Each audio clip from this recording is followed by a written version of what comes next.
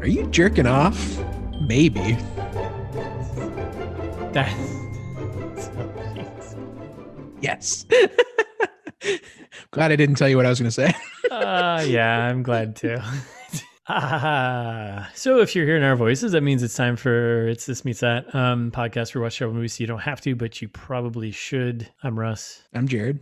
So last week we trailer trashed Kill Chain. It's been a while since we've had a movie with a trailer, which is great. But we did Kill Chain. Yep. I'd call it a Nick Cage paycheck film at this Yeah. point. Oh, this is definitely paying off his gambling habits for sure. So we did the trailer trash last week in preparation for this episode. If you missed that, shame on you. You probably drink from the carton. But Jared, do you want to give us a quick recap of Kill Chain? Sure. So the tagline that we read on the last one is, I think, the actual tagline and describes possibly every movie ever made. Yeah. Yeah, like 3 people get into some hijinks. Like that's the premise. So there's also way more than 3 people in this movie. Yeah. I'm not sure who they're referring to. So anyway, the real description of this, which actually just I think is not bad. A hotel room shootout between 2 assassins kicks off a long night of bodies falling like dominoes as we follow a chain of crooked cops, gangsters, hitmen, a femme fatale, and an ex-mercenary through the confluence of murder, betrayal, revenge, and redemption. That's a lot. Right? That's a lot. But I don't know if there was like a lot, like bodies falling like dominoes. Seems like you would expect a lot of dead bodies, but it really wasn't that many. I don't know. I disagree. I think there were plenty of bodies. Okay. I think you're forgetting about the first half of the movie. Maybe. This movie's very evenly split, I think, into 2 separate movies. Yeah, it's like some other movie, and then the Nick Cage movie. Right. Which, yeah, we'll get to. I got even more furious now that you said that. Yeah. But yeah, there's a lot. There's a lot in that description. But it's. But I would watch that. That sounds good. Like that's a good description of a movie, right? Yeah. Yes. Like way better than three people get into some shenanigans. It could be anything. But yeah, I think let's talk about the trailer. And now we've seen the movie. I think we watched the trailer, we came to the end. We're like, there really wasn't that much for us to trash. No, it looked decent. Like it looked like it was going to be a Nicolas Cage movie, which I'm here for. Yes. Yeah. I know we did throw out some concerns though, that I was like, is this gonna be one of those, like, they're pushing Nicolas Cage, but he's only in the movie for like 5 minutes? And it was. Yeah, I'm enraged. Yeah. So shame on you for overselling the Nick Cage part, and he really wasn't in all that much. I squarely blame Cinetel for this. So what are your overall trailer versus movie impressions? I mean, I did not get what I wanted, so I think the trailer was very misleading. I would agree. Yeah, if you watch a trailer, you're not going to get that movie at all. No, and I'll get to it a little bit in my Hollywood pitch, but I was expecting one thing, and I got that in the second half of this movie. The trailer is only for the second half of the movie. Yes, right. Pretty much. Yeah, actually, yeah, that's right. Actually, I think all of the scenes, other than like 2, were all from the second half of the movie. Yeah, but the description though of it, the longer one you read right now, definitely I think fits the bill for the full movie. Yeah. So. Sells it way harder. I don't like. What did you think? Like, were you disappointed? As disappointed as me? Yeah. I thought this was going to be like Nick Cage just being Nick Cage for an hour and a half, which is what you want. Yes, that's what I signed up for. When I sign up for a Nick Cage movie, I want him in the movie. If it's an hour and a half long, if it's 90 minutes, I want 85 minutes of Nick Cage. Yeah, that's 2.5 minutes of credits in either end, and we're good to go. I think that's totally reasonable. I want Humanity Bureau. Like I want Lord of War. I want a good Nick Cage movie, or I want something like The Travesty, but still mostly has him in it. Yeah. This was just. I think we got the wool pulled over our eyes a little bit. All right, so let's move along then. So, quick info. So, it's written and directed by Ken Sanzel. Sure. Sanzel. Yeah. Sansi. So Ken has been he's been in the industry for 20 years, and he's like, looking up at all of his credits, he's kind of like a working, just Hollywood journeyman. Journeyman of Hollywood. I think he got to start with writing so this is a good tie-in to an older episode of ours, but he got to start with a creator and writing a pilot episode of Lawless, which was baffling to me. I never heard of this. So Lawless, which I kind of remember this, 1997 with Brian Bosworth. Yeah, I was 8. And I think I'm pretty sure is Kate Bosworth's dad, Brian Bosworth, the old former Seattle Seahawks. Yeah, the Boz. Yeah, the Boz.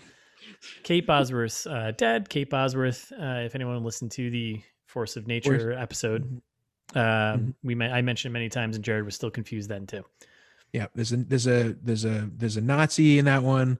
Then there's a guy who plays a Nazi, and Kate Bosworth, the Boz's daughter. Yeah. But he's been kind of a working man. So he did that. And then I think between 2005, 2010, he did this show called Numbers where he wrote and directed a bunch of episodes, keeping him busy. And then he's done a few. That's supposed to be good. Yeah. I mean, I hear I've heard good things. And then for actors, of course, we've got Nick Cage, debatable. Top billing for sure. Yeah. Top billing never in this movie. Never in this movie. Yeah, Academy, really in the trailer, they had a whole title card for him. Academy Award winner, Nick Cage. And you're like, oh, he was, I think, this movie's short. It's an hour and a half, right? Hour and 32 minutes, something like that. Yep. And he was probably in 35 to 40 minutes of it. Yeah. Well, yeah. I mean, yeah. For top billing, you'd expect him to be in more of it. Yeah, exactly. But it makes sense when I've only heard of one other person in this movie. So yeah. So then who else we have? So it's not a really big, it's not a big cast, but there's Annabelle Acosta who plays the main character. She plays the main character, which is weird, but what are you gonna say? The twice credited in one on IMDb, she has a name. Right, Renata. Mm-hmm. And then in the actual movie, she's credited as the woman in red. Yeah, the lady in red, right? Yeah. Okay, sure. Which we'll probably call her just because it'll make it easier. Yeah, if you flip over to the IMDb page, just the names of the characters that get billing in this is great on its own. Oh yeah. It's like, so you got Nicolas Cage going by Aranya, which is, I don't know if I pronounced that correctly. It's just spider in Spanish, right?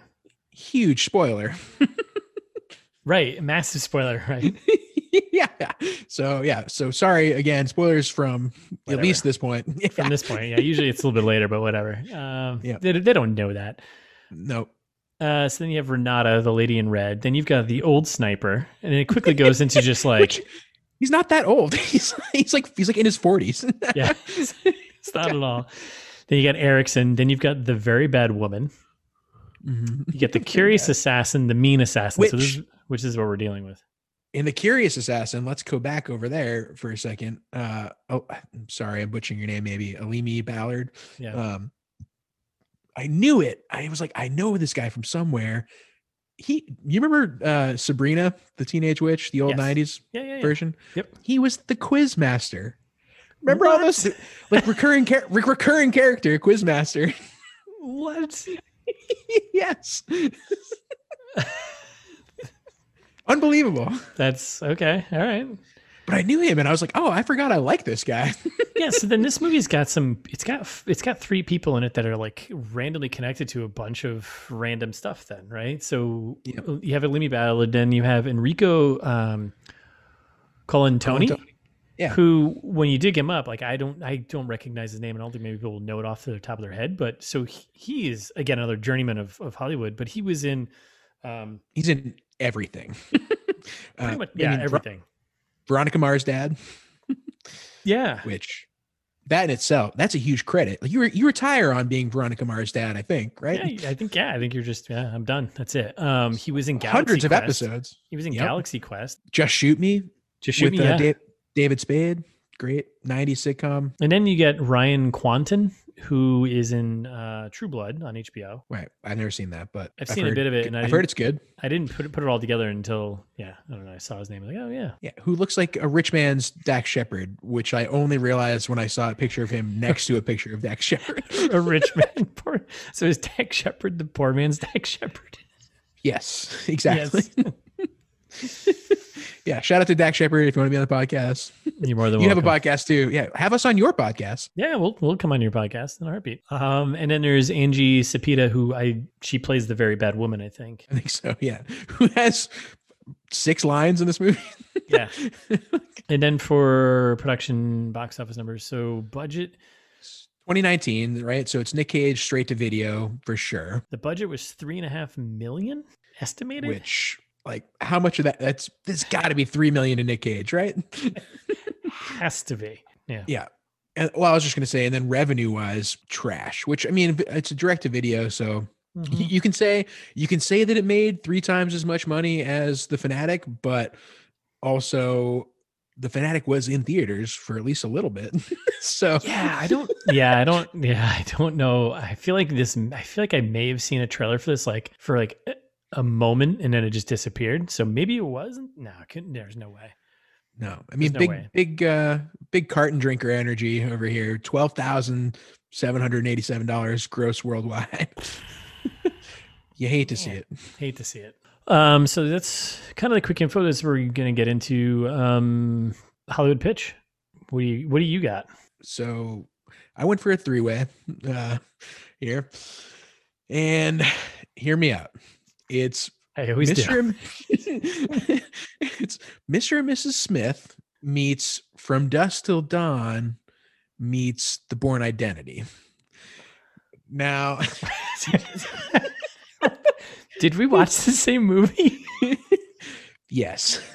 So Mr. and Mrs. Smith, for 2 reasons. One, the trailer made it look like it could be Mr. and Mrs. Smith. Like, the trailer makes it seem like it's the lady in red, who doesn't even have a name, the lady in red, Renata, right? Yeah. And Nick Cage kind of getting into some battle shenanigans. The actual movie has like lots of wildly unnecessary action and bullets everywhere, just like Mr. and Mrs. Smith. Okay. All right. From Dusk Till Dawn for the same reason, but also no vampires though. No vampires. True, no vampires. Sorry, spoilers for Dusk Till Dawn. It takes place a lot in a shitty bar. Okay, all right. And again, yeah, the gratuitous violence. I had another reason, but I can't remember what it was. And then The Bourne Identity, because huge spoiler for the end here. I feel like we're gonna get to a Bourne Identity situation of like this guy's running away from others. He's an assassin, running away from other assassins, from his trying past. trying to be a good person and like maybe save someone's daughter after all this. Who knows? I mean, I buy that. The only thing I would say that's the big difference there, though, is that he remembers who he is. Yep, I guess you're right. I mean, that's a little bit. But other than that, yeah. Let me have this. I'll give you this one. All right, what do you got? I went. Is yours better?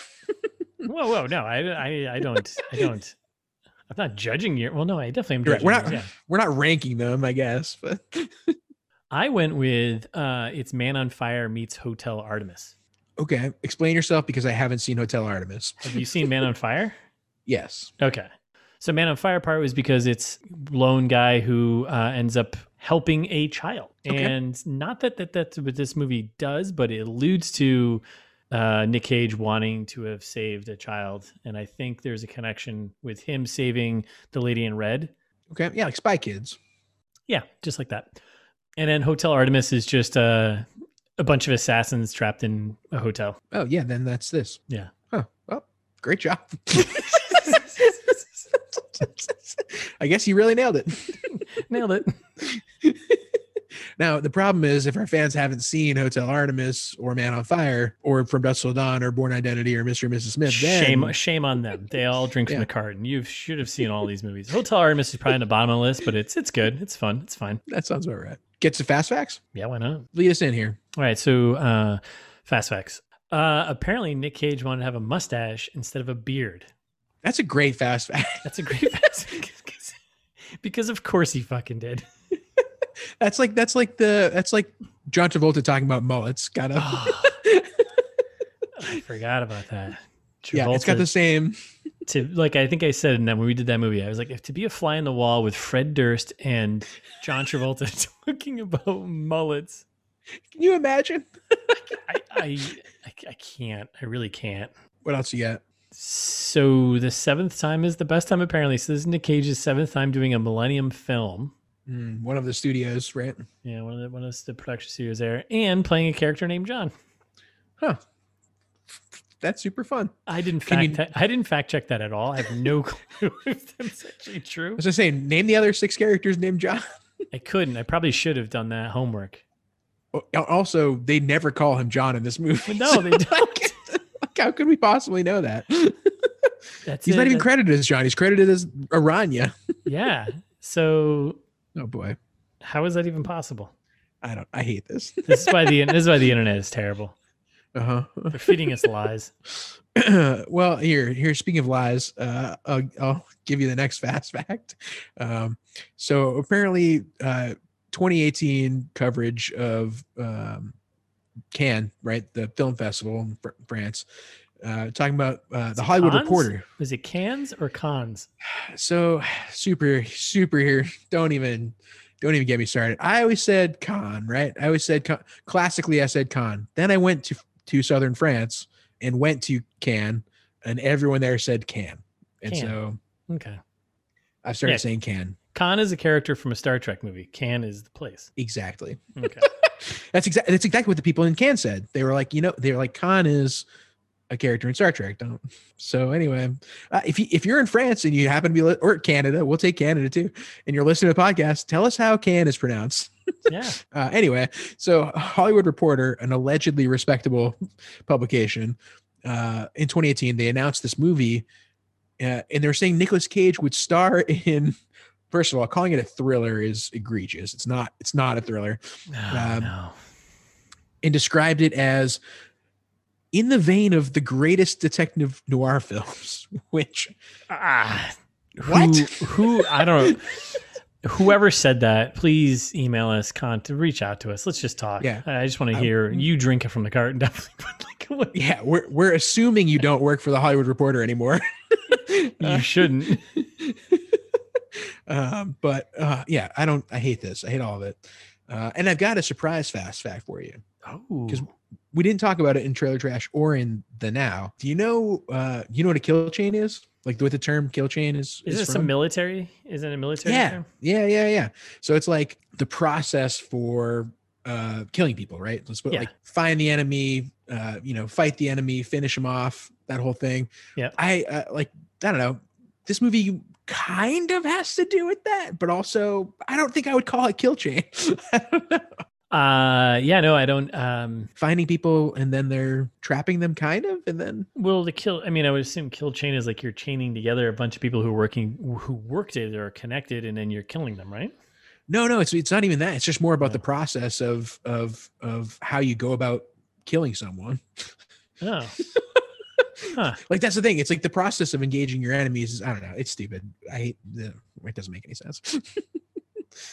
Anyway, kill chain. Fast fact. This might be one of our worst. This might be one of our worst fast facts ever. Yeah, if you know more about kill chains, send us an email. Yeah, and a character named John. Who wrote that? Jesus. All right, so from this point on, really, it's all spoilers from here on. Correct. Even though we've already spoiled the movie a couple times. If you've listened to at least one episode, which, hey, if this is your first episode, fuck you. Yeah. Tradition that we do. We insult our listeners and then we say, come back and keep listening. And welcome. Spoilers. Everything is spoilers. We all talk about spoilers all the time. All the time. 24/7 spoilers. So a lot of times we spoil other movies too. Like it's Gwyneth Paltrow's head in the box. Don't forget. All right, so here we go. We're getting into it. Opening credits. My favorite part. Here, Jared loves this part. So here we go. We got a bunch of production companies. Boom, boom, boom. Cinetel Films. Mm-hmm. Which I love on Wikipedia. Their description is like a low budget film studio. Oh, come on.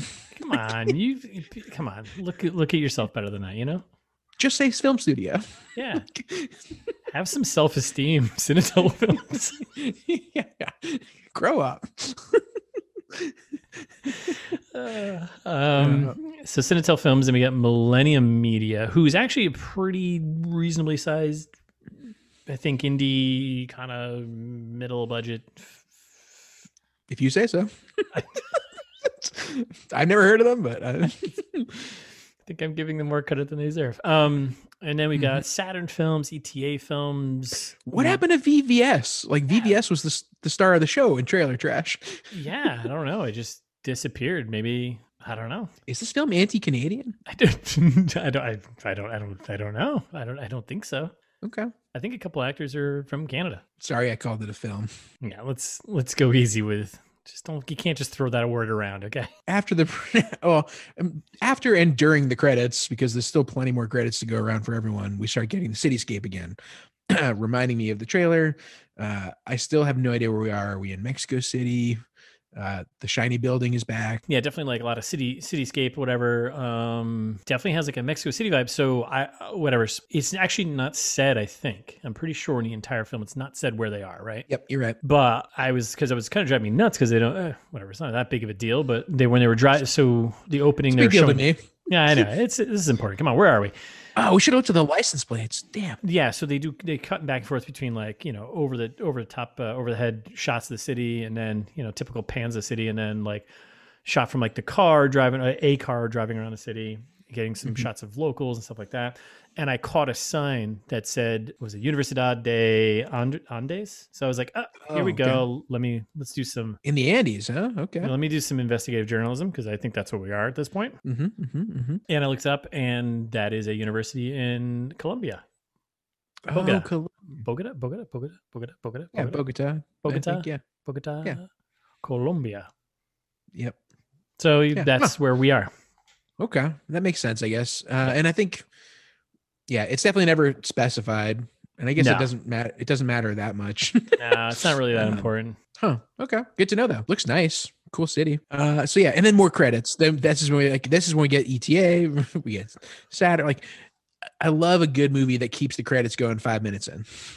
So many people involved. We should probably call this out now, though. Again, our investigative journalism, we collectively, I think, don't think there's any shenanigans going on here. Doesn't feel like producer count feels about right. Production companies, 3 out of 4 are all pretty legit. I think Nicolas Cage has had his fair share of run-ins with the law, and at this point, probably only works with legit companies.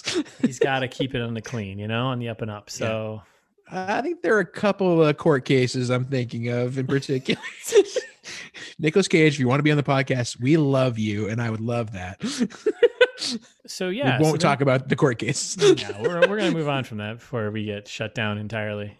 Are these guys driving a Buick? I don't know. So we're just following around this car, and then we finally get to this car that we've been following around in the opening credits. It finally stops, pulls over, 2 guys hop out. Immediately I get this feeling this movie was shot on a phone. I don't know if you got that feeling, that vibe, but well, everything is, I talked about it a lot because it bothered me. Everything is super shaky cam. Mm-hmm. It feels like it's on a phone. Yeah, yes. I could totally agree. Yeah, it's kind of weird because like you have movies like Collateral. You remember that movie? Tom Cruise, Collateral, Michael Mann, awesome movie, mm-hmm. right? Sure. That movie cut back and forth between being shot in like grainy handheld whatever. Yeah, but that's Michael Mann. That makes sense. Right. This movie hasn't earned it yet. And then so the 2 guys who hop out of this car, which I think is a Buick.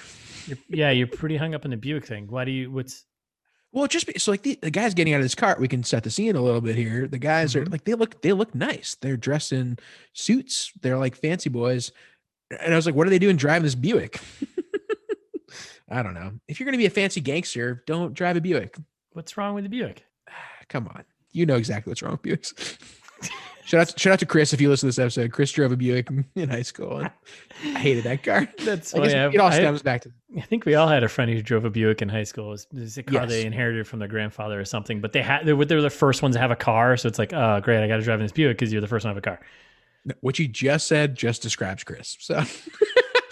Anyway, this is when we pop into the hotel, right? Yeah, so the 2 guys make their way inside the hotel. The shot we saw from the trailer, actually, the outside kind of established shot of the trailer, the hotel. And then we get inside the hotel, and these guys love a good summoning button. They're banging on the button already, cranking on the bell. That comes back a little later. So these 2 guys come in. They're kind of snooping around this hotel. It's definitely run down. No one's staying here unless you really have to type of hotel. Mm-hmm. Looks like a great place for a great shootout. Sure. Very open. Yeah. Very open concept. Yeah. I mean, that's what you got to do. And then we immediately get, I think you called it out, the 3 Bs. Yep. Bra, blood, Beretta, possibly. I had to pick a gun brand that started with B. I buy it. Whatever. It's fine. It works. Coming in hot. Real hot. Yeah, coming in hot. We just have Bloody Woman, who is our lady in red, Renata. But we're going to call her the lady in red. Yeah, I might call her Renata here and there. And this is immediately, I was like, oh, we're having a moment of we're already in the future. What's going to end up happening is the rest of this movie is going to be a build up to back to this point again. Yeah, my favorite trope. Start at the end and work our way backwards. It's like kind of like abused at this point, right? Like at least they didn't do like the 16 hours earlier, like Force of Nature or whatever else we watched. 10 minutes gone. Speed kills. Like literally every movie we watched has done this. I mean, did Little Italy do it too? Did Little Italy do it? No, I don't think so. It kind of did because the voiceover in the beginning. Actually, you're right. You're totally right. Right. Yep. We're going to tell you a story. We're going to start with the end, but tell you the story. Huh. Is that the sign of a bad movie? No, there are good movies that do that. Oh, there definitely are, but they handle it better. We finally get Nick Cage. So we get some Nick Cage. He greets the bad guys. And at this point, we're already like 10 minutes into the movie somehow. Like they spent a lot of time. So like this movie's short. It's like an hour and 32 minutes. There's probably 15 minutes of it that is cityscape. Like throughout various parts. Like it just does a lot of, let's just show you where we are and not anything happens because the script is not as long as we thought it was. Like, oh, it's 100%, right? Like it was probably it was like a 10-minute movie and you're like, ooh, how do we extend this? Yeah. Just a bunch of shots of the city over and over again.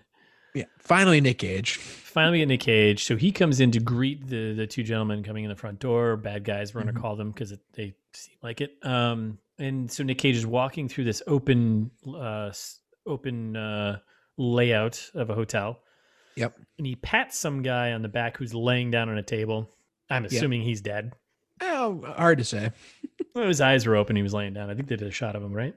Yeah. I mean, we've seen the movie. Yeah, he's definitely dead. But he's definitely dead. Whatever. He's dead. Yeah. Which the bad guys inexplicably don't notice the dead guy next to them. It's no, not far. He just looks like he just looks like he's passed out. That's what it is. Yeah. Also weird. That would be weird. You're the only customer there and you passed out. I don't know. So then Nick Cage greets the two bad guys at the door here. And then there's just a lot of back and forth chat, which I didn't really, I got kind of irritated because and this is a thing that runs throughout this movie, drove me nuts. It was the handling of cutting between characters as they're spitting out dialogue and yep. I don't know, it drove me nuts. The camera movement was really annoying and just leaves a lot of room for questioning. Why are you behaving the way that you are? He's handing over his guns and you can't focus on that because the other guys have guns too. I don't know, if they were about to get in a gunfight, why would he just hand over his guns? And yeah, well, I think one of the guys was behind the counter there and he pulled out the shotgun from behind the counter. And that's when Nick Cage is like, oh, that's an employees only area. The guy's like, oh, and he pulls out the shotgun. And then he's like, oh, you got any other guns on you? And Nick Cage's like, oh, yeah, I got this one. I got too hung up on the dialogue, I think. I didn't realize what was going on. Yeah, no, that's totally fair. Which is actually important. That actually him handing over the gun he had in his belt was important. That comes back way later, right. Which I'm now just realizing. Yep. But so they just have this conversation. It's like one of those trying to have a tense conversation between a bad guy and some other character, and it's it's just really so many cuts. It's obnoxious. They're trying to make it intense, but it's not at all. And it's leading you to think that Nick Cage is maybe the bad guy, because in my mind, because it's it's doing that. Bad guy gives a lot of exposition and is just trying to talk his way out of a end game situation. Yep. It seems like he's trying to create a distraction for something. Agreed. He is. He definitely is. And then we cut back to the lady upstairs, 3 Bs. Why is there blood all over her mouth? Did she eat someone? I know she didn't, but it was pretty aggressive. It's someone exploded all across her is pretty much what it looks like. Yeah. It was they were oh guys, we got an extra $50 in the makeup budget. We really gotta lay it on thick. Toes are down. Yeah. Toes are down. And then we get the line from the trailer about the no friends thing. These two guys at the front desk are asking him how he got the place. And he's like, oh, I got it from a friend. And they're like, you have no friends. Oh, you know the story. I was like, I thought this was going to be a National Treasure type movie. That's what, he's like, oh, like, you know how this goes. Like, let me tell you a story about. So then Nick Cage convinces them, I guess, to have a beer, and then he's going to tell them this short story. Yeah, cut me off if you get bored, is what he says to them. Yeah. So at that point, we cut right to now the actual opening credits. It's kind of like a James Bond movie, you know? I was thinking more like 90s cop show. Like, it's very 90s colored. And then it's like... I was like, when I watched it, I was like, this isn't the worst we've seen for like a... No, it's the kind of thing that a movie that is trying to take itself seriously doesn't do. So you're kind of like, oh, this is redeeming, that it knows it's like a movie that's actually serious is not going to cut in the middle of the movie to a title screen, right? Like I've never seen a movie that's like a very serious movie that does that. Well, every James Bond movie ever. Those aren't serious movies. Come on, the new ones, they do the same thing. No, yeah, yes, but they're like, it's not, James Bond movies know they're James Bond movies. They're not trying to be pretend. Like, they're not like, you're not going to see it in like in a Christopher Nolan movie. He's not going to like cut in the middle to like, hey, and here's credits. Here's a wacky credit scene with like funky neon pink and orange or whatever. Like, that's fair. I'm actually trying to think through movies that have done that where I was like, oh yeah, this makes sense. Like, no. Yeah, you're like, oh, this is like an Ocean's 11 thing.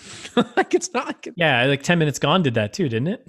Wasn't there like an opening in 10 Minutes Gone, and like I went to like the credits and was just like, but again, like not the worst credit scene thing we've seen, but yeah, I agree. Like, I love the music. Very 90s cop show thing. It wasn't bad. I was like, okay.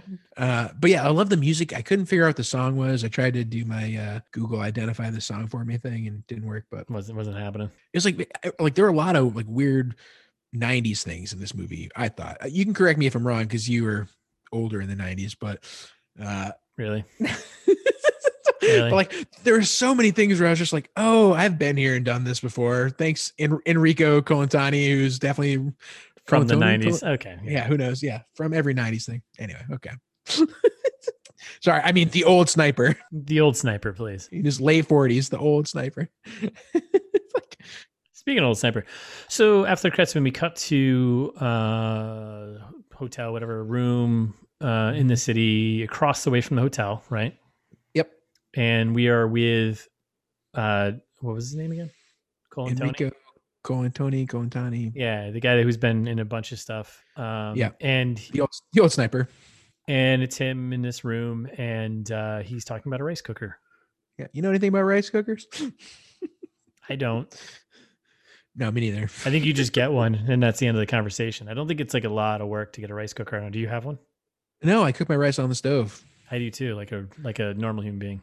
Yeah, just boil a little water, simmer a little water, lid on that, steam it at the end. Rice cookers. This might be controversial, like the milk cart drinking, but I think rice cooker. I don't know. It seems kind of lazy.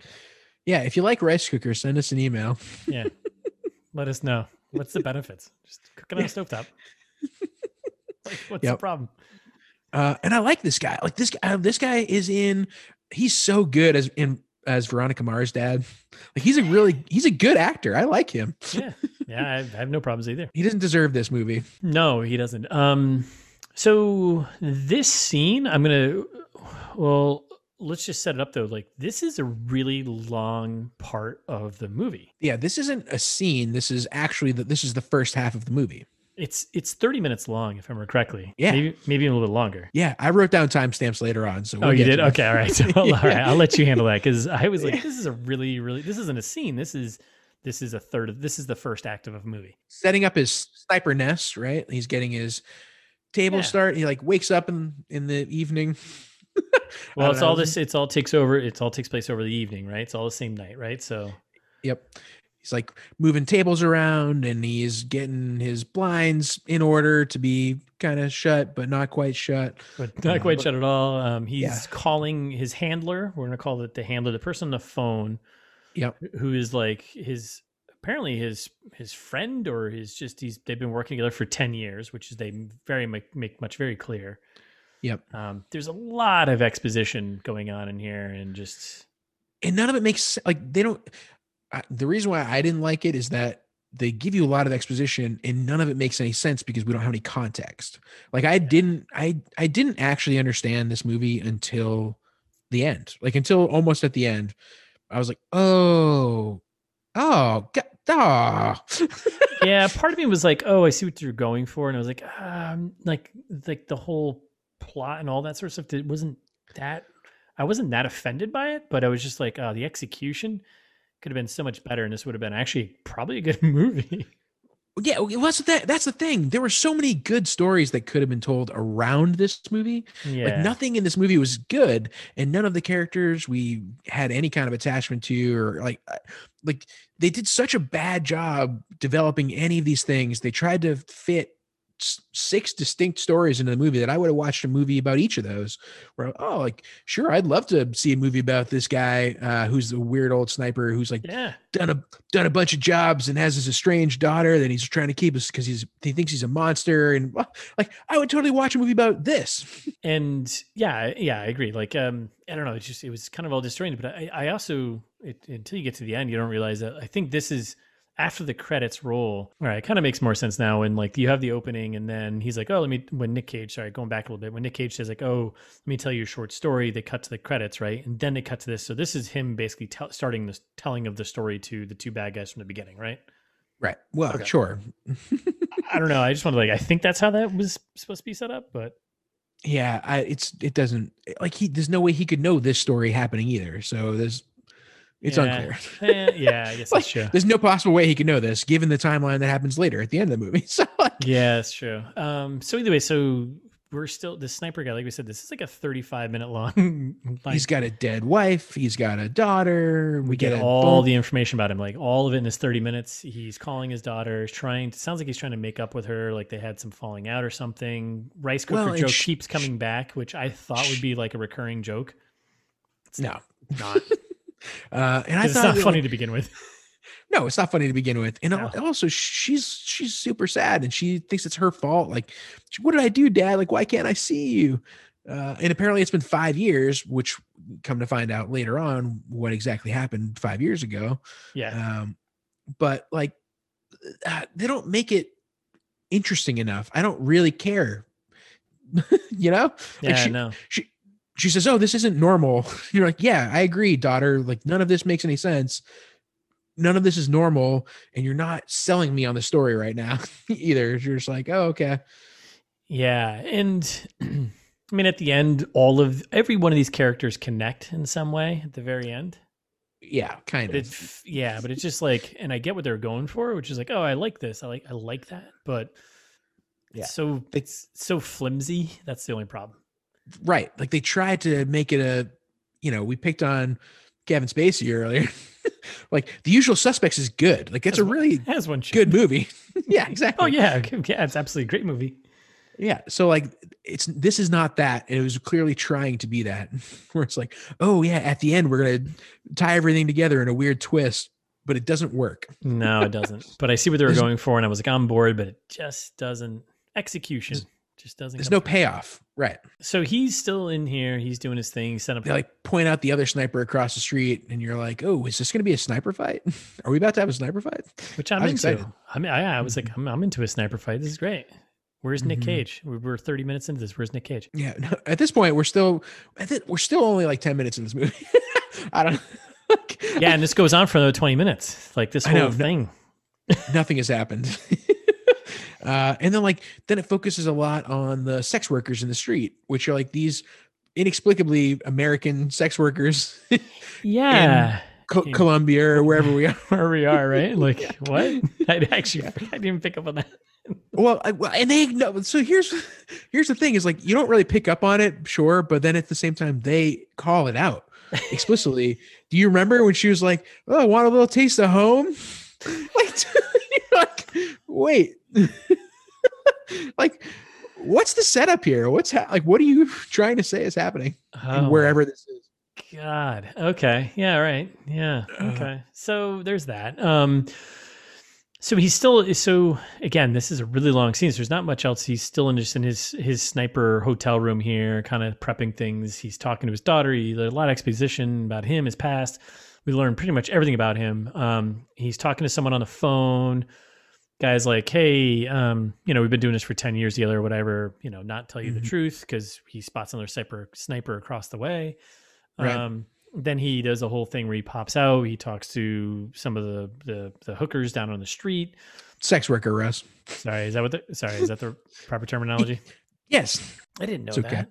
Oh, yeah, man. It's okay. I forgive you. I apologize. Sex workers down on the street. Yeah, inexplicably American again. Like why is everyone an American here? Like, yeah, I don't know. And then he signals to have one of them come up, right? Right, and like, is he going to use her as bait? Like, which I don't care for. Which he does. But at the same time, like, I was thinking maybe they're in on it. I don't know. Like, maybe I didn't know. I had no way. I didn't think they're in on it. No, I think I thought he was just going to like call her up, and then I was like, what he ends up doing is like having her stand by the window and like, because this is the like the zoom out of this is happening in parallel to some of the things that are happening seemingly downstairs in the hotel, right? Later on we'll find out, and like we see the Buick out front. Yes. And it's like, that's where like, oh, okay, it's all starting to connect. Like, we don't really recognize that until later on as being, this is when Nick Cage was having a smoke downstairs when the Buick was there gathering intel and then doing a drive around the block. Right, because when he calls the sex worker up to his room, he's like, oh, do you recognize this car? How long has it been there? Blah, blah, blah. She's like, oh, yeah, I exactly did my job with one of them. And isn't it the other one that's having a smoke with Nicolas Cage, right? The blonde one? Yes. Yeah. Yep. So yeah, like it's trying to be a smart movie. Oh, I missed that part. Oh, so is that? It's trying to be a smart movie, but it's not. I mean, I got the part with the car and all that, but I didn't realize that's supposed to be running in parallel when Nicolas Cage comes out and has the smoke later on. Right, and he sees the Buick then, and he's like, "Oh, that's weird." Oh. Right. Okay, I didn't catch that parallel, but I caught the Buick thing, and it was like, okay, this is very close in timeline, but. Right. Not that it was okay. All right. All right. And then meanwhile, we've got our bait sex worker upstairs with Enrico. Sniper. The old sniper. Yep. And we get a couple of really good gem lines that I almost, one of these I did use as the quote, and one of them I almost used as the quote. When he instructs her to go stand by the window. He said, go stand by the window, take your top off. Go look out the window. Do you see the car? She's like, no, what are you talking about? I was waiting for her to get sniped, by the way. I thought the other sniper was going to shoot her. I thought I was like, oh, he's setting her up for a bait to get shot right now. Like that's exactly what I thought. But then she just goes, because she's looking out the window and not at him. She's like, are you jerking off? He goes, maybe. Why would you do that? And then my second favorite that I almost used is the quote at the beginning. She says, so you really don't want to fuck? And he says, no, not since my daughter was 14. And I was like, wait, who wrote these lines in sequence like that? Why would you? Yeah, sure. I guess I get the old sniper hasn't been laid since his daughter was 14, but he's making it sound like he had sex with his 14-year-old daughter. Yeah, it's not a good. No, and coupling that with the information earlier of like, oh, he hasn't seen her in 5 years. You're like, wait, is she 19? She's in college. We know she's at UPenn. Did you fuck your daughter 5 years ago? What is going on? This is just. Again, I would watch a movie about this probably. I don't know. Like there's definitely a lot of drama here. This character seems interesting. I'm not going to, and we never learn anything about him. Shit. Sorry. I'm just putting something together. Is a Skoda a kind of car? Is that a brand of a car? I have no idea. So they kept saying blue Skoda. And I'm thinking maybe that was like a navy blue Skoda or whatever. In the subtitles, it is. Oh, interesting. Okay. So in the subtitles, it was spelled E with an accent, Koda. I was like, wait, I think the subtitles are all messed up. Okay. But it looks like so that's not the Buick. That's a way cooler car. It definitely is. It's a car. Okay, so that must be the car they were driving, right? The blue Skoda. Yep. Oh, Oh. okay. Sorry, I called it out because the subtitle spelled it weird, but now I No, we're just idiots. We should have done some more homework. Mm-hmm. Then after he's using her as bait in the window, he sends her to the roof of the building across the way where we know the sniper is, right? Yeah. That's the next thing that happens. I was like, okay, so now she's definitely going to die. Yeah. And finally we get our sniper fight. This is when it really starts to drag for me because this is probably 25, 30 minutes in the movie, like you said. By the end of this whole thing, we're 45 minutes into an hour and a half long movie. Yeah, it's so slow. Another thing I want to call out too, now thinking about at the end of this movie, so the old sniper, so he sends this sex worker to basically her doom. So it's twice now, and he's got a point where it's twice now where he is just let innocent people go to their death. Yeah. Which we're gonna get to at the end, which is like, that's messed up. Well, didn't he learn his lesson the first time? He was supposed to like he's an absolute garbage person. Terrible. So they're having a snipe off. You can still see him through the windows, and then what do you got? They're having a snipe off, but they're on the phone with each other. They're also talking to each other on the phone while they're having a snipe off. Oh, right, because he asks for the worker's phone number, and when she gets up there, he calls her, says, hand your phone to the guy there, and then that's when the guy Sanchez, sniper, he's just like, grabs her. He's like, yeah, I got her under whatever, blah, blah. And now the old sniper's like, oh, I feel bad. Or I don't know. It's just like, what are you doing, man? Like, love when he keeps calling the old sniper Viejo. And I'm like, new nickname for Russ? You know what? Listen, Viejo. This episode's over right now. Cue the music. Oh, we're just getting started. So then he hangs up the phone with Sanchez, and he goes, and Sanchez kind of disappears, whatever, right? And then that was the other sniper. And then he's on the phone with the handler, the guy who got him the job, right? Right. And like, this is when I don't understand some of these lines. So I think this is exactly what he said to his handler: "Star running, you double dealing fuck." Yeah, I don't know what that means. It's like, what does that mean? I don't know. If anyone's ever double dealed anyone, let us know what that means. Yeah, but if you're a double dealing fuck, please send us an email. Like the handler just being candid with him, you're the target, asshole. So good. You're past your sell-by date. You don't fuck, you don't drink. He's like, oh yeah, I forgot he doesn't fuck since his daughter was 14. Right. A little ageism, by the way. Come on, man. Like, be a little more inclusive of the elderly here. Yeah, I agree. And he's not that old. He's not.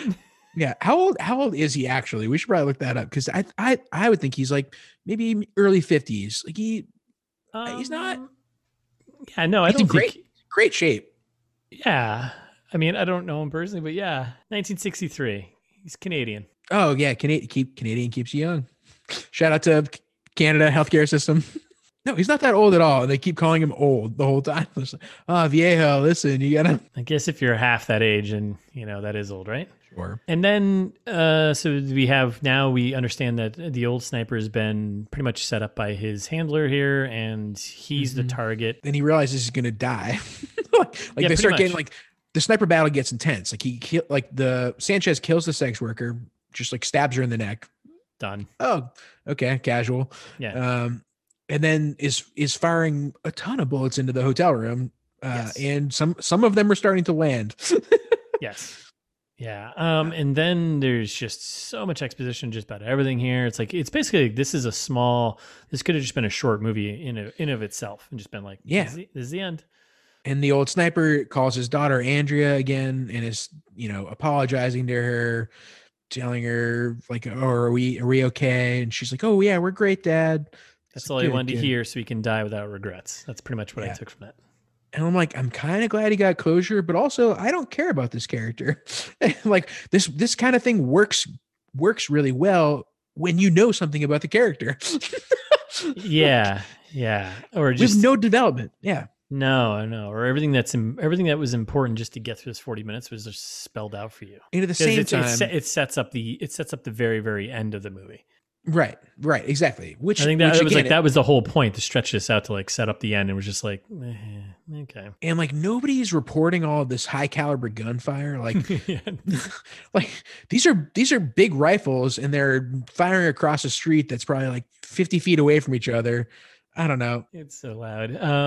So stupid. So then, old sniper, I think, knowing he's coming to his end, he's talked to his daughter. He picks up a mattress and uses that to kind of shield the sniper. No, he does have a bulletproof vest on, right? Seemingly, yeah. Yeah, he put it on earlier because when he stepped out to talk to the sex workers, he put on a bulletproof vest, preparing to get shot, which for some reason he doesn't. So he pulls up a mattress. I don't know why he just didn't crawl out of the doorway to get out of there, but whatever.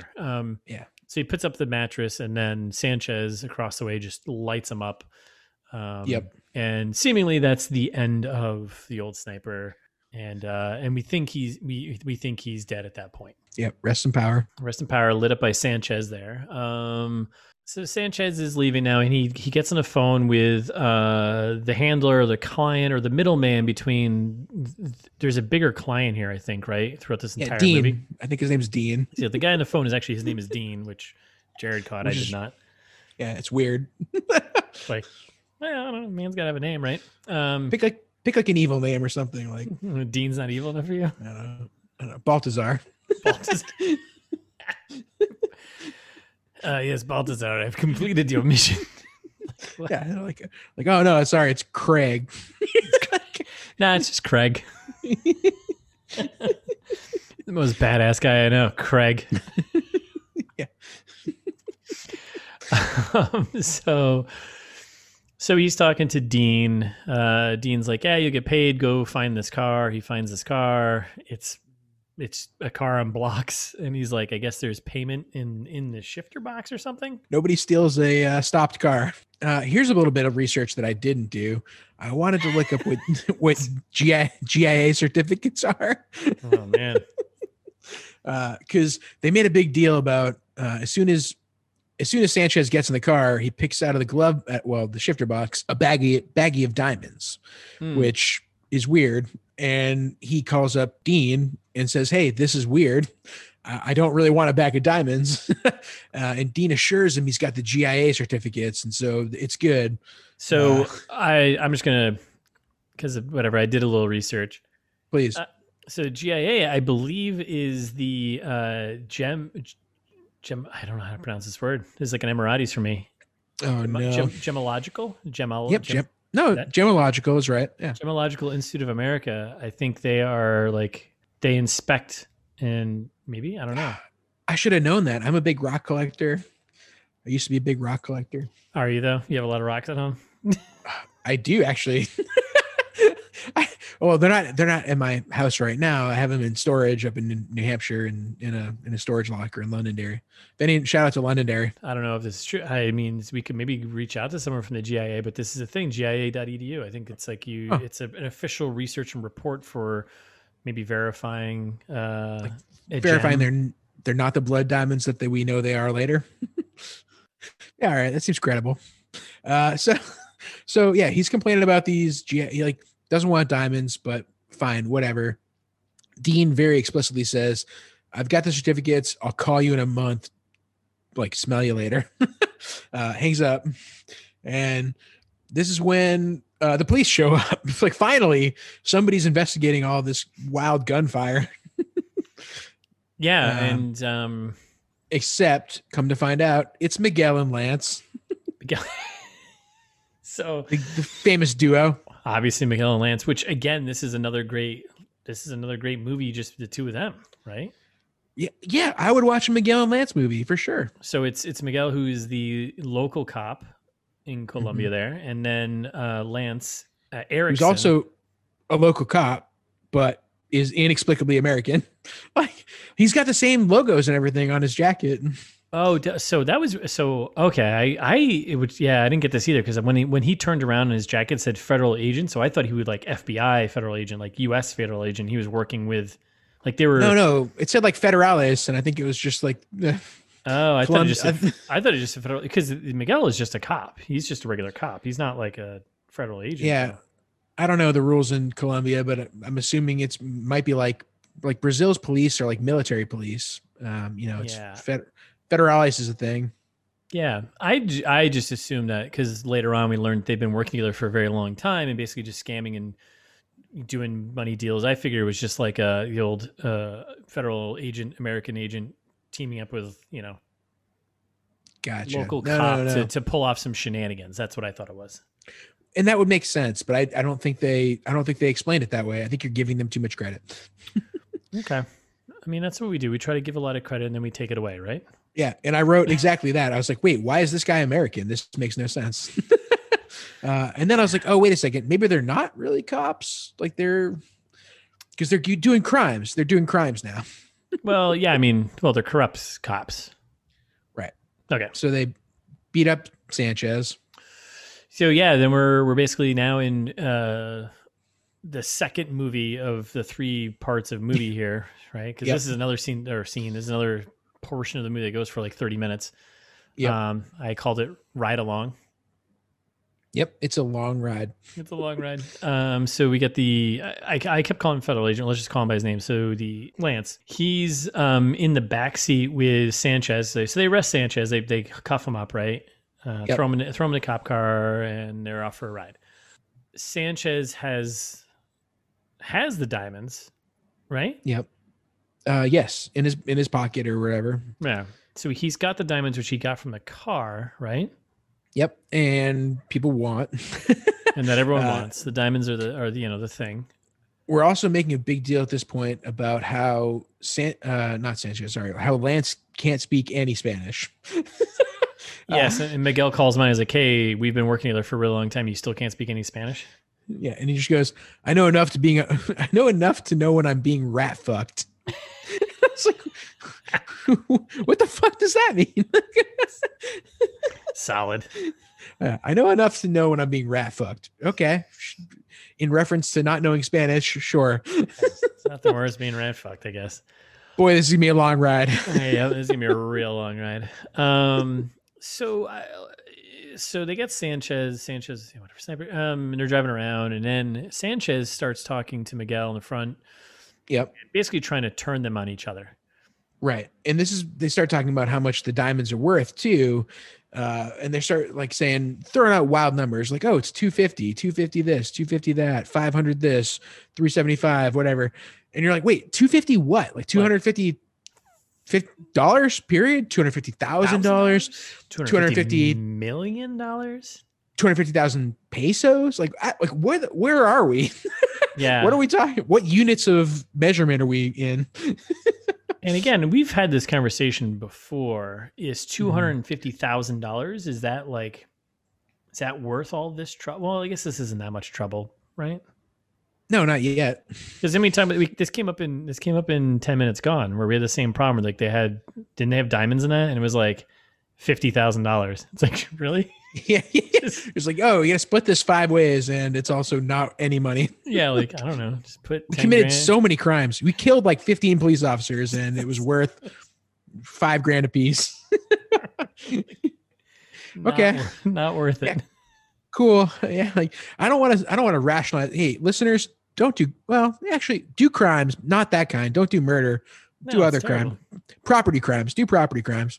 Jesus. Are you kidding me right now? I got to cut this all out. Do property? What are you doing? You can't do that. You can't say that on TV. You can't incite. Well, you can. You can do whatever you want, apparently. This is Donald Trump's America still. Oh, boy. Here we go. Everyone's drinking from cartons. I got to get this under control. I got to cut this all out. Oh, my God. Big carton drinking energy over here. Hugely. What do you do? Okay. You're the one who started this. I didn't start anything. What's $1 cost, Russ? What does $1 really cost? Okay, cool. So anyway, we end up, Lance kills Sanchez because of course he was going to do that. Yeah. Long story short, Lance, who, by the way, is like, I don't know. This irritates me. He's eating a lollipop. That bother you?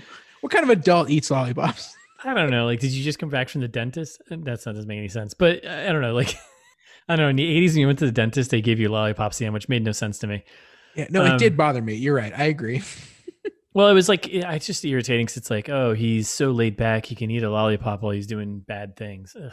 Oh, you like leaned into it. I just assumed he was hungry on set. And they stopped caring because this movie's awful. They're like, yeah, sure. If you want, go for it. Have a lollipop. If I get something different. Yeah. No, that definitely irritated me.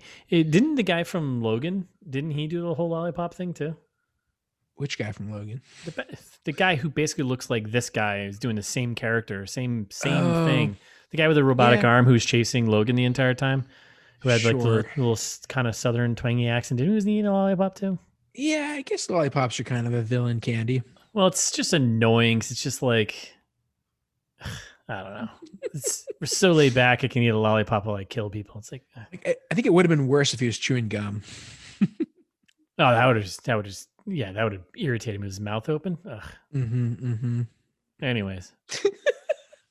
Yeah. So he murders that guy. So he murders Sanchez with a lollipop in his mouth. Yep. Which I'm pumped about because Sanchez was super annoying, but at the same time, yeah, and he's a terrible person. We learn even further at the end of the movie. So yeah, totally fine. Yeah, but also now they're deaf because I was thinking the same thing. So he kills Sanchez. Now Lollipop Guy and Lollipop Man and Miguel are going back and forth about trust and all this sort of stuff. And like all of a sudden now all these years have been working together. This one guy kind of threw them off. Like, really? Mm-hmm. Like, come on, dude. Right. The movie we wanted, Miguel and Lance. Right. Now all of a sudden they've gone off the rails because this one guy was like, hey, I have diamonds. Like, you still have the diamonds. Just split it. Like, don't be an asshole. Don't be assholes to each other. As usual. Yeah. They're now kind of on the edge, and then all of a sudden it's a gunfight in a car. Pretty much just the two of them just blind firing from the front seat to the back seat. Yes, and then we get a good outside perspective, like the shaky cam from the woods. Oh man, yeah. Whoever's out there filming this. Yeah, right. Like none of it makes any sense. And also, like, what does this movie have to do with Nick Cage? At this point, we're actually 35 minutes in. Yeah. We had about 2 minutes of Nick Cage at the beginning, and now what? So they have this big gunfight in the car, and they're cranking off rounds to each other. And yes, you're right. That was my first thought too. Everyone is deaf. There's blood coming from people's ears because it is so loud doing this gunfire inside the car. Yeah, definitely not. You don't think so? Well, no, the impact of like the gunfire in there. You don't think so? No way. It's not gonna blow out the windows, but you're gonna be deaf for sure. There's no doubt everyone's deaf. Like the dead guy, he's dead, so he's not deaf. But you know what I mean? Well, he is. But like, if it did blow out the windows, you wouldn't be as deaf. Like, I think that's part of it. It's like this is ruining your ears because it's just reverberating around inside the car. Got a small little area. I don't know. They're having conversations. He's still talking. Like Lance and Miguel are still chatting while they're trying to kill each other. They should have been like screaming because they couldn't hear each other. Right. Exactly. So this is going on for actually a little bit longer than I think I wanted it to. And then they have like this little inside-outside car battle. So the car finally stops. Miguel gets out of the front. He's kind of like working his way around. Lollipop Man is inside with the dead body still kind of on him. He's been using it as a shield the entire time. And he opens up one door, closes one door, opens up the other door, or Miguel opens up the other door. Right. On each side of the car, yeah. And this seems like the stupidest move ever. So he opens up the door, and his plan was, I'm going to open the door, I won't be there, and then I'm going to climb underneath the car and then shoot him in the ankles. Like that was his plan. I like that. I like that play calling. That seems like the stupidest plan ever. Like you've trapped yourself underneath the car. Well, but that would also be a devastating injury if it was not a dead body. It's not killing someone. I guess maybe he thought, I'll shoot him in his legs, he'll fall, and then I'll shoot him in the head to kill him. Because shoot someone in the legs, you're not dead. No, but if you shoot your ankles out like that would look painful. I'm just saying, I don't want to put myself in a position of like I'm boxing myself in by climbing underneath the car. Like you've boxed yourself in. You have nowhere to go. You can't do it quickly. You're trapped. So if your plan doesn't work, you're fucked. You're right. You're totally right. Just saying. Anyway, so he opens the door. It piques Lollipop Man's interest. Miguel climbs underneath the car, think he's got advantage, right? And I saw this coming a mile away. Oh, totally. Then 2 feet drop out of the car, and Miguel's like fires away and shoots like right through the ankles. This is what I'm saying. That would have been so painful if it wasn't a dead body. Yes. And it's the dead body that was in the backseat with him. Like, how did you not see that coming? Like, of course you'd use that as a decoy. Yeah. Miguel, not as smart as he seemed. And then Lollipop Man pops out the other side, lays on the ground, and then just kills Miguel. Yep. And then Lance runs away to a warehouse with a woman. And like Lance definitely needs medical attention. He's been shot at this point. Yes, he took a bullet up to the shoulder area. And so now he's in a warehouse and he's with a woman who I recognize that's like the woman from the beginning of the movie. Like it's the lady in red. It's Renata. Yeah, I did not recognize her. Oh, you didn't? Okay. At first I was like, who's this? Man, I took 2 stabs at it considering there's only 2 women in the entire movie. You're right. And she has a name according to IMDb. I was like, it's got to be the main girl. Fair. And Lance got the diamonds off of Sanchez's body. But like in my mind, what's he going to do with those diamonds without GIA certificates? We were all rattled about the GIA certificates earlier. How's he going to sell these? I mean, I feel like you can still just go to a dealer and be like, hey. Yeah. So he's got the diamonds. They're in this warehouse, and Lady in Red taking care of them, right? And they're kind of having a moment and like, oh, now we really realize that Federal Agent and Lady in Red were teamed up, right? Yeah, and this movie up until this point hasn't been that bad. Like I feel like we've been shitting on it a bunch because it deserves it, but it's also like it's been pretty watchable. And this is when we start to get some of the real bad dialogue that I was hoping for. I agree. I think we've been pretty tame compared to previous movies at this point. Yeah, well, this isn't so bad. It's not like, I mean, again, you're expecting Nick Cage from start to finish, right? Yeah, and we haven't talked about Nick Cage at this point of the podcast, like an hour. Which is a problem. But yeah, I mean, it's not that, I mean, like the dialogue is pretty terrible. Like the car ride thing was pretty bad. Like I get all the moments, like the beats, but they're just, again, executed poor. That's all. Yeah. And the dialogue up until this point, I don't think was even that bad. This is when it starts to get kind of egregious. We start getting the terrible lines. It gets really bad from here. Like Lance saying like, oh, well, I think this is when Renata asks him, how much gets a good Thanos moment of like, well, what did it cost? He's like, oh, all it costs is a little part of my soul. I wasn't using that part anyway. Who says that in reflecting on like any bad human being? Like he's been a bad human being for a very long time. And also the situation isn't over. This is an ongoing situation. Yeah. We're not done here. And again, here's another point where it's like, oh, this is a good another movie here. Him and her. Yeah. I would him watch being that. Like whatever he's a federal agent or he's like an actual US like FBI federal agent. And he's helping this woman escape from some like hellhole situation in Colombia or wherever. Like lots of interesting angles they could have taken. I was like, yeah, this is another separate movie that's would be interesting. Maybe she's undercover. Maybe like there are a million things you could do with this. There's a million things you could do with it. But it clearly together, and I like the fact that like I'll say it. I like the fact that there's mystery to like them being connected. You're like, oh, cool, they're connected. Oh, see, I don't because it's stupid. I'm into that. I'm okay with that. It doesn't bother me. And they don't explain it ever. Like I don't know. Jared, this isn't. This isn't Star Wars now. We don't need an explanation for everything. I didn't Use care your about imagination. anyone. Who cares about whatever happened in the past? Just the fact that they're together, but you can still tell a story from there, man. But at the same time, I want at least a little, like, give me a reason to care. You can't just say care about this because it's happening. Agreed. I agree. Like the movie. And that's what the movie does. It's just like, oh, care about this because it's happening. Because it has 3 separate stories that are all just like they cut out all that other stuff to just like fit these things in. Agreed. I agree with that. I'm on board. I would gladly give you an hour and a half today to watch 6 more hours of movies that are actually good. based on the characters that are in this movie. I would love to watch all of those movies. Yeah. They might not be good, but no. But I would love that. I just like fill it out for me. Like, I don't want everything to be nothing. I don't have high standards, Russ. I don't think I'm not a man of refined tastes. I think I like a lot of stupid things. I like a lot of stupid things. Just give me something to believe in. Anything.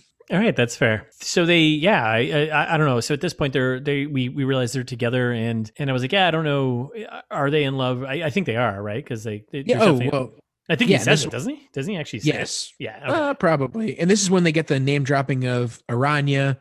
You're like, oh, Aranya's going to bring you some passports. Okay, good. I'm glad you caught that. Okay, all right. I thought I kind of missed that part, but I was like, okay. I'm glad you caught that, because I was like, when it comes up later, I was like, did they say this earlier and I missed it? They did. I definitely did. Okay. They did. It was now. They're going to Bonn, which is in. So like he's talking about how like, oh, Aranya's going to bring you passports. He's going to bring shit to the hotel. There's going to be a plane ride to Bonn. Do you know where Bonn's in Germany? Like, why are they going to Germany of all places? It seemed like weirdly too specific. And then like plenty of gunshots. Like finally we're starting to heat up again. The situation is ongoing. Well, now we got so this introduces 2 new characters. Who? Right? Well, one of which we've seen. It's the dead guy from the beginning that's on the table in the hotel. Oso, he shows up and is crazy assassin, I think. Is that crazy assassin? No, the woman? Yeah. Oh no, she's just the bad lady. She's explicitly the very bad lady. But this is also where we get our the very bad lady giving us a gem of a line here. Puta, I'm not going to kill you. I love you. Like, if I had a nickel for every time I've said that to someone. Also, it's very confusing to me now. What is their relationship? Like, are they lovers? Does she work for her? Like, yeah. Are they shipping it? What is going on here? I don't know. I'm pulling that. That's what the kids call it, right? Well, no, you used it wrong, but oh shit. Damn it. I think it's like, are we shipping them? Oh, it's us shipping them. Yeah. And yes, I think I'm shipping them. Yep. Okay. Well, all right. So I'm not that far off. No. You tried. Yeah, I tried my best. Yeah. Whatever. Yeah. Fellow kids, if you're listening. Damn it. Send us an email. I was so excited. I was like, do kids use email? No. Yeah. Fellow kids, if you're listening, send us a Snapchat. Kidding me? They're already shitting on us in TikTok. We don't even know about it. Damn it, you're right. Anyways, so did they mention who they stole these diamonds from? Or is it just from like this mega client that we? It's from Sanchez's payday. Yeah, exactly. It's from Dean. Okay. All right. Okay. So there's someone else. There's someone else higher up that's kind of pulling all the strings here in a way, right? Diamond Dean. Yep. Okay. So we get the 2 new. So we're still in the warehouse. We get this Oso, and then we get who is the guy who's dead in the very beginning of the movie. Then Nick Cage pats on his back, and then we get very bad lady. And then we get very bad lady. Yelling, gunfight. What is this gunfight? Like, they're just walking, like, at this point, Lance is walking around without a shirt on, just like shooting with a machine gun inexplicably. Yeah, there's no real rhyme or reason to the whole thing. It's just shooting. People just shooting. Yeah, and like, I don't get it. At this point, I was thinking, oh, gee, I'm glad we see Oso now from the beginning of the movie. I hope we get back to Nicolas Cage soon. Yeah, I was like, can we just get over this? I think the problem with this, and I would say that I'm a little like that whole sequence, like the warehouse sequence, could have been cool. Sure. But it could have been cooler if like the 2 of them stuck together and we just followed them. It could have been way more tense if we just followed the 2 of them as they tried to get out of this warehouse thing. But I guess, and then they could have gotten split up at some point. But instead it was just like random shots of people shooting, and then they split up, and then like, I don't know. It was just horrible. Yeah. Man. Anyways.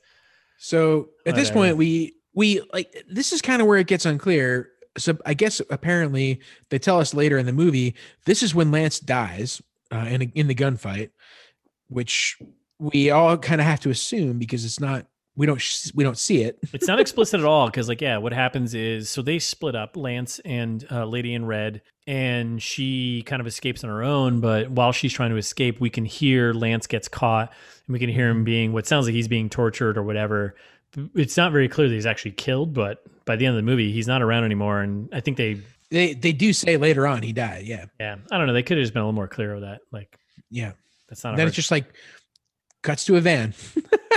Yeah. Renata's outside. She's Lady in the Red. She's out at a van. So much shaky cam following her to the van. It's not adding anything. Like they could have just done this regularly and it would have been fine. It's adding zero tension. Yeah. And then there's like the weird sexy van scene. So they're riding around town, right? They're riding around town for too long. Like this is probably a 5 to 6 minute scene. Well, one second, just to set this scene though. So she gets out of the warehouse and she sneaks up on someone who's basically unloading sodas to a vendor and basically just hijacks this guy who's doing his job. Right. Right. Yep. It's kind of important, right? Because it actually, when she gets to the end, it's important. But like, so she hijacks this guy and he's like, yeah, I'm just doing my job, whatever. And she's like, hey, he's like, should I see that it's you or did I see that you have a gun to my back? Yeah. And whatever. So she gets in the van and basically hijacks him as like, just drive. And yeah, then this is like this really weird, like, I guess we have to see her in her bra and underwear moment. Yeah, exactly. And the music is like, it's very 90s, like, it's like, I don't know, it's like really weird, sexy music is happening. And it's like we transported to like a like mid 90s Jean-Claude Van Damme, like, you know, sex scene where it's like saxophone and like really bad music. Yeah. She's like, I don't care if you look, just don't crash us. Okay. To the driver. Yeah. Like, what? Like, just change and let's move on. Like, yeah, I don't think you can do both those things at the same time. Right. So I don't know. It's just like things that make no sense to be. Whatever. Well, and like she has a bunch of weird dialogue at the end about something about a devil, something about killing, regardless of the story that they're telling. It's very confusing to me. Yeah, she's basically just telling him like, well, she basically just killed him in a way. Like she's basically like, yeah, if you go back to your job, they're going to come, whoever's hunting me is going to come find you and is going to be like, where'd she go? And no matter what, you're going to end up dead. So she just gives him a bunch of money. He's like, you know, here you go. Here's a bunch of money. Do whatever you want. Just don't go back to your job. It's like, thanks, lady. And then she gets out of the van and doesn't close the door. Who does that? Like, wow, so fucking rude. It's a nightmare. I'm so mad. And we haven't talked about Nicolas Cage in an hour, but at this point, like this is almost exactly halfway through the movie. Yeah, we've hit it. I think we've hit it. So apologies, listeners. I know you wanted more Nicolas Cage, but thank you for listening and bearing with us. And in the meantime, you can follow us on Instagram at It's This Meets That, and we're ITMT Pod on Twitter. Or you can send us an email at itsthismeetsthat@gmail.com. As always, you can find all our episodes at itsthismeetsthat.com. But yeah, listen on Thursday when we get to Nick Cage. I hope so. Till then.